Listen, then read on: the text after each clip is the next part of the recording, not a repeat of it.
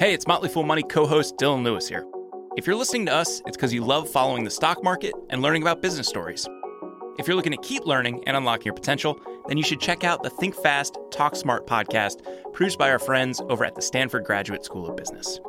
Think Fast, Talk Smart is the Webby Award-winning best business podcast that's received nearly 43 million downloads and is the #1 career podcast in 95 plus countries, so you know it's worth your time. Each week, host and Stanford lecturer Matt Abraham sits down with experts to discuss the best tips to hone and develop your communication skills, from making small talk that leaves a big impression, to keeping your nerves in check while speaking, to being more persuasive. Whether you're working on your elevator pitch or planning an important meeting, strong communication skills are important in business and life in general. That's why you'll hear from pros like neuroscientist Andrew Huberman on how to manage speaking anxiety, as well as speechwriter, best-selling author, and friend of the Fool Dan Pink on how to take risks in your communication, and psychologist Kelly McGonigal on how to harness nervous energy to fuel powerful presentations. All that and so much more available on the Think Fast, Talk Smart podcast. So what are you waiting for? Listen every Tuesday wherever you get your podcasts or on YouTube.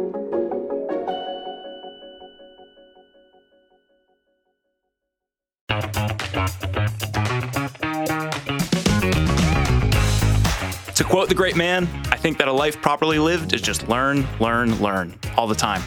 Motley Fool Money starts now.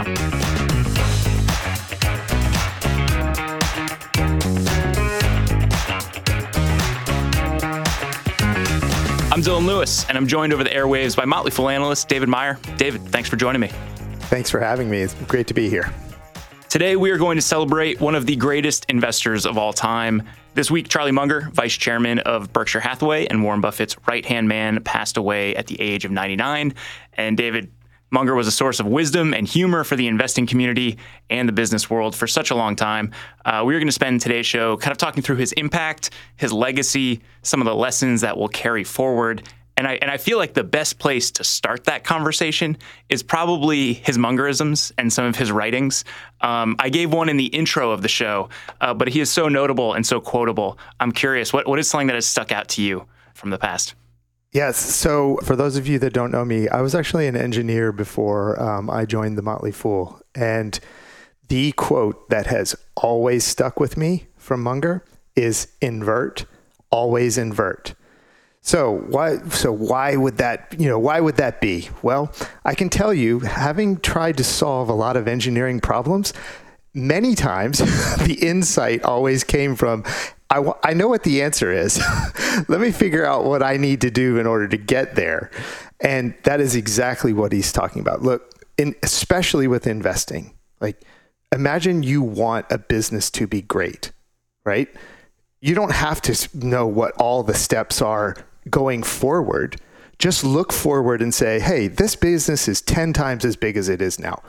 And ask yourself, what would it have to do in order to get there?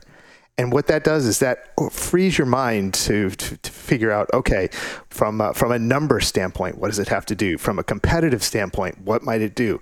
Oh, who do I have to worry about from a competitive standpoint? Like who is it going up against? How are its customers going to react? What kind of pricing does it need? So to me, and again, it's because of my engineering background that I know that one resonated with me, but that is so profound yet so simple. Yeah, and I think what is so great about that one, David, is it's a framework. It's a way of thinking about things, and that is such a large part of how he approached investing and how he really thought about thinking. So yes, one of the interesting things, at least as I picked up on his personality, is he was never going to give you an answer. If you asked him a question, what's 2 + 2, right? He's not going to tell you the answer is 4. He always wanted to give you the framework to have you think about what the answer should be, right? He that in his whole life, that was always what he wanted to do. He wanted you to think, because look, we're all different, right? We all approach problems in different ways. And so to say that there's one answer in business is sort of ridiculous, right? But here's how he would communicate. Here's how I might think about it. Here's how others might think about it. So yes, frameworks were his thing. And I have to say, when I was at Wake Forest for getting my MBA, the best class that I had was a strategy class, and that's all the professor taught was, here's a framework for how to think about this problem. Here's a framework, and putting them together and integrating them, which is another thing that Munger was thought was very important. It's 1 + 1 + 1 is not equal 3 if you integrate them together, right? He would say, it could be 6, could be 9, could be 1,000. But yes, the integration of frameworks was a big part of his legacy. In that vein, David, I think one of my favorite quotes is, we have 3 baskets for investing: yes, no, and too tough to understand. Because to your point, what someone might think of as too tough to understand is perfectly in the wheelhouse of another investor. It's not overly prescriptive to the point where it says, avoid this, don't avoid that, but it's an easy framework for other people to borrow and then take their own life experiences, their own expertise, and apply to. Sure. And Warren Buffett is the perfect example of that. Warren Buffett, every year that he has ever been alive, has basically said, look, I don't understand technology. Therefore, I'm not going to invest in it. And so many people would say, no, it's easy, Warren. You just have to think about it later. And Warren would be like, no, it's too hard for me. It's too hard for me. So Warren, that was something definitely that they, as a partnership, they both believed in it. And I can imagine, Charlie basically sometimes holding Warren's feet to the fire saying, look, are you sure you understand this business? Are you sure you understand this business? But yes, the too hard, there's plenty of ideas in my, in my too hard pile, which is behind me. Yeah, and I think for a lot of investors, especially new investors, it's great advice, because there's this expectation that, the more sophisticated you get, the better you understand something, and that, you get style points almost for finding these novel ideas. And the reality is, no, you don't. No, in fact, you might be taking on additional risk, which is exactly how I think Munger would think about it. Like, if you're going up markets are competitive. And if you're going up against someone who has better information than you and can organize it better, like, he would immediately say, I'm not playing that game. Like, there's no reason for me to play that game. And so for beginning investors, you don't have to be, it's a perfect message for beginning investors. I love what you just said there, because just be you. Know what you're good at. Right? No, hey, you very well might be aligned towards consumers. Maybe you have an aficionado, you're a foodie, and you know about restaurants. Stick there, learn about those businesses. So yeah, it's a really good Mungerism. You mentioned the partnership and the back and forth between Munger and Buffett, which is incredibly well documented, as is their success at Berkshire Hathaway. But I thought, just given the opportunity, it might be good for us to put some numbers to what the firm has been able to do with those two at the helm. We count it now as one of the most valuable companies in the world. That is a far cry from where the partnership originally started. And I think it's probably one of the greatest investing stories of all time. Yes. So let me take one half step back in order to set some context for this. So one of the things that I think is underappreciated about Munger is, he was stoic, and, he didn't talk a lot, but he was definitely a deep thinker, and he was a heck of a visionary. If you look at his analysis of Coca-Cola, he projected way into the future about what Coke could become, and then worked backwards, i.e. invert, to figure out how it was going to get there. He must have done the same thing with Warren. He must have looked out and said, you know what? Warren is going to be massively successful, and we're going to be investing a lot of money. So let me help develop a framework to scale, because traditional value investing, which is where Warren came from, the Ben Graham school, that's not scalable. Like, you can't manage very large sums of money playing that game. So let's take you back to 1982. In the 1982 chairman's letter, those two were investing, the market value of the publicly traded portfolio was $946 million. Okay. Now, just under $1 billion, like, okay, that you could probably, there's plenty of value funds out there that are doing that. In 1992, the market value of their publicly traded portfolio was almost $11.5 billion. Okay, that's getting difficult. Like, again, you have to take this great company, long-term growth mindset in order to scale your portfolio up just over 10x, right? Okay, fast forward 30 years, 2022. They're managing $350 billion. Munger put together a process that enabled them to go from $1 billion of capital invested in 1982 to $350 billion. And they're still making investment returns. That is amazing. It's incredible for so many reasons. And I think one of them is the success for this style and for investing in general kind of gets harder and harder to come by the larger you get. And we've heard Buffett and we've heard Munger talk about so much. There are only so many things that move the needle when your portfolio Correct. is that size, and yet they continue to find them. They continue to do it. And we do have to, the other piece of this, okay, that is very important, and I know Munger had a big influence on this, was the structure of Berkshire Hathaway. Berkshire gets most of its capital from its insurance organizations, right? So people give them money to insure things. They take the money, they invest it. Berkshire Hathaway is not looking to generate huge returns. And the reason is because Munger and Buffett structured the company to essentially have a zero cost of capital. So if my business success is based on the spread between how much my capital costs and how much my capital earns, having zero as your cost of capital, which is essentially is what it is, like that's a huge advantage if you're going to be an ultra long-term investor. And but it's not that I'm going to be safe. Like they're not parking these in treasuries and trying to get 2%, 3%, 5%. One of the investments that Munger is directly responsible for is a company called BYD, which is the battery maker in China. He's been high on this company for a long time. Since they invested in it, it's a 33 bagger. 33x. We're not talking risk-less investing, right?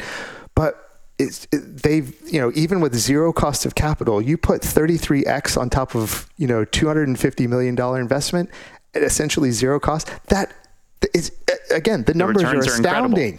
Astounding.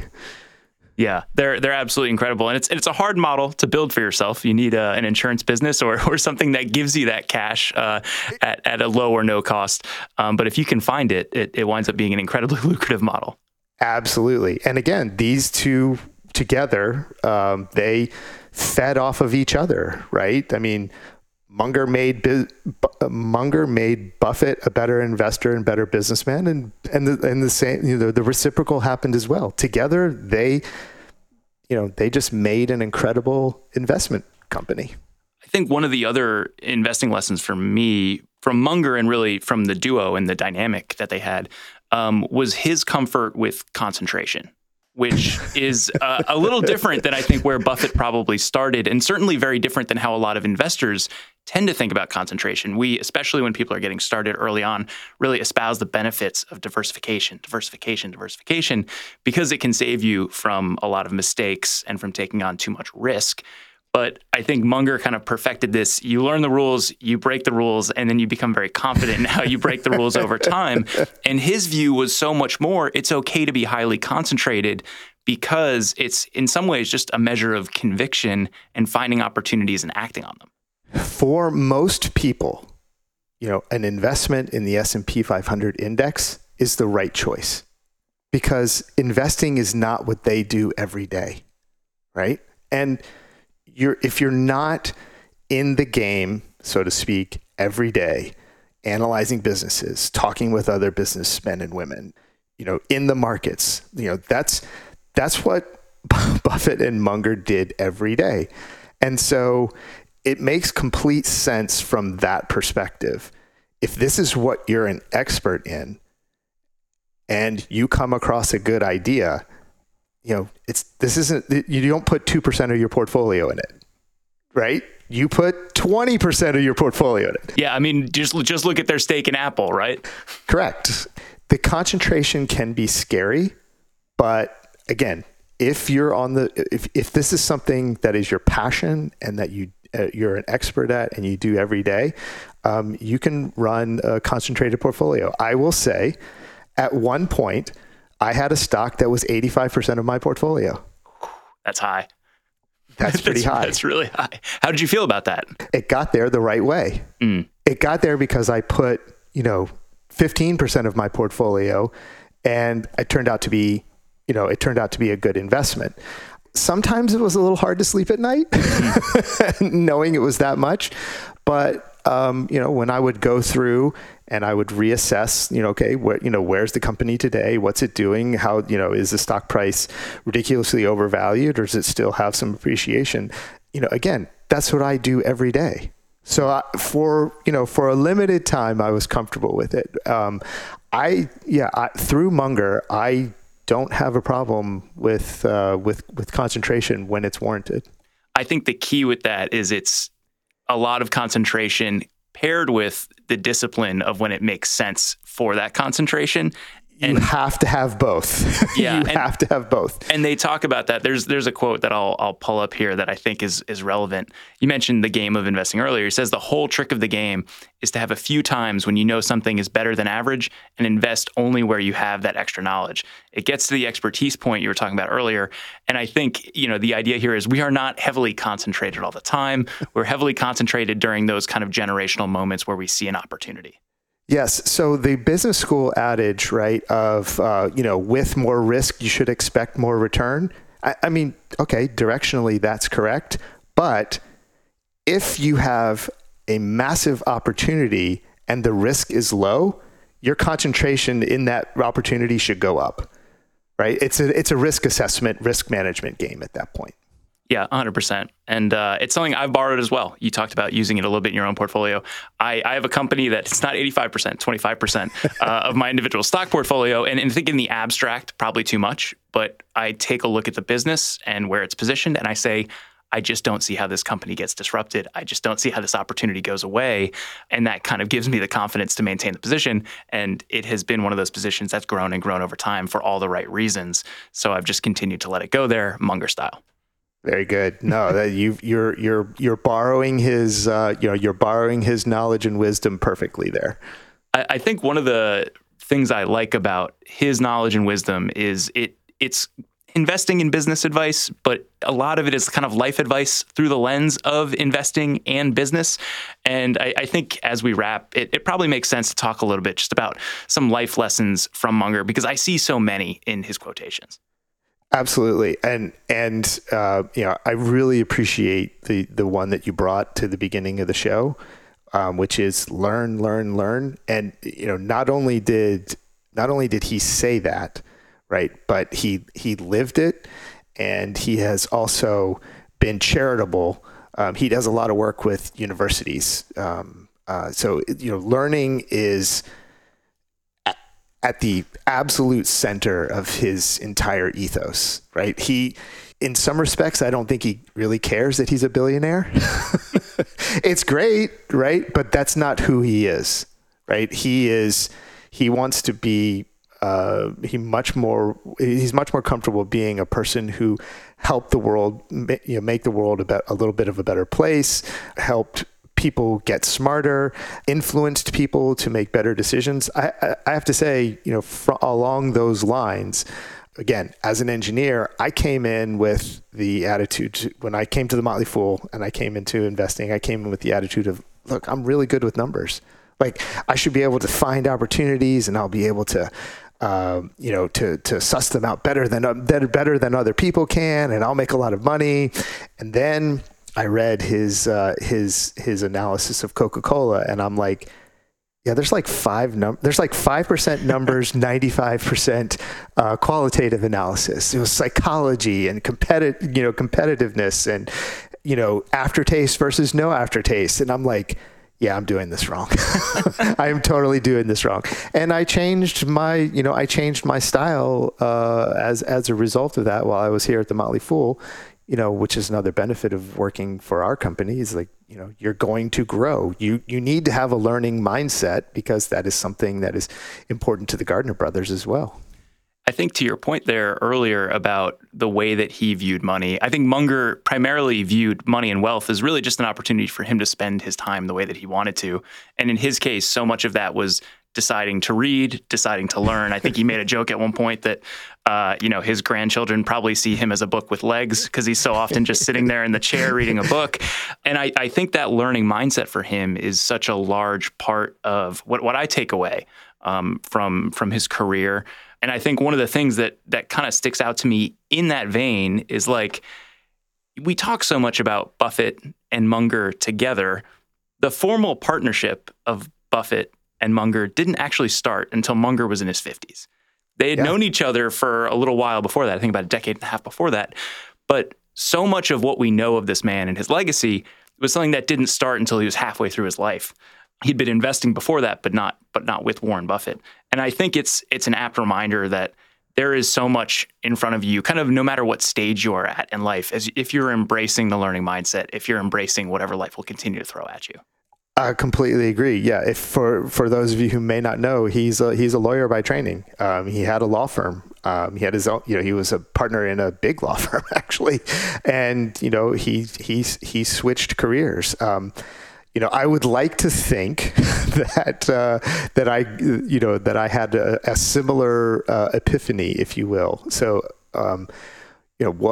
the reason I changed careers, one, I realized I'm making actually more money as investing my portfolio than I am as an engineer. So, and I love it.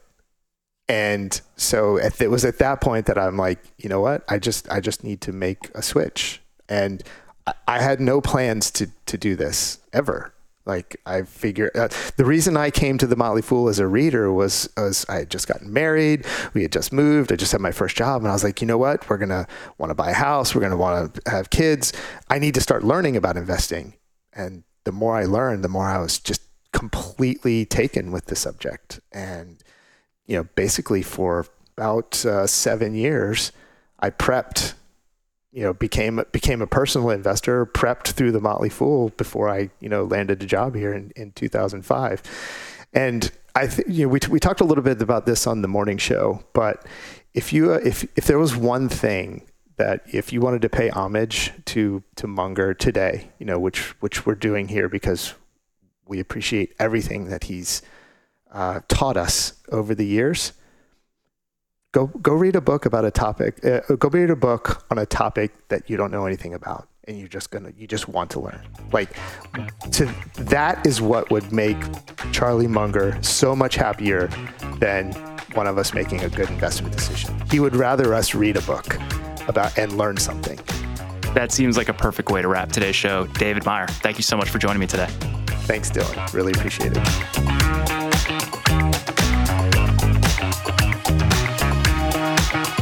Listeners, we mentioned a few of our favorite Mungerisms and stories. We'd love to hear yours. Podcasts@fool.com is where you can send them. David mentioned more Munger homages on the morning show. That's our daily program on our premium live stream, Motley Fool Live. We'll put a link to that conversation in the show notes so our U.S. members can check that out too. As always, people on the program may own stocks mentioned, and the Motley Fool may have formal recommendations for or against, so don't buy or sell anything based solely on what you hear. I'm Dylan Lewis. Thanks for listening. We'll be back tomorrow.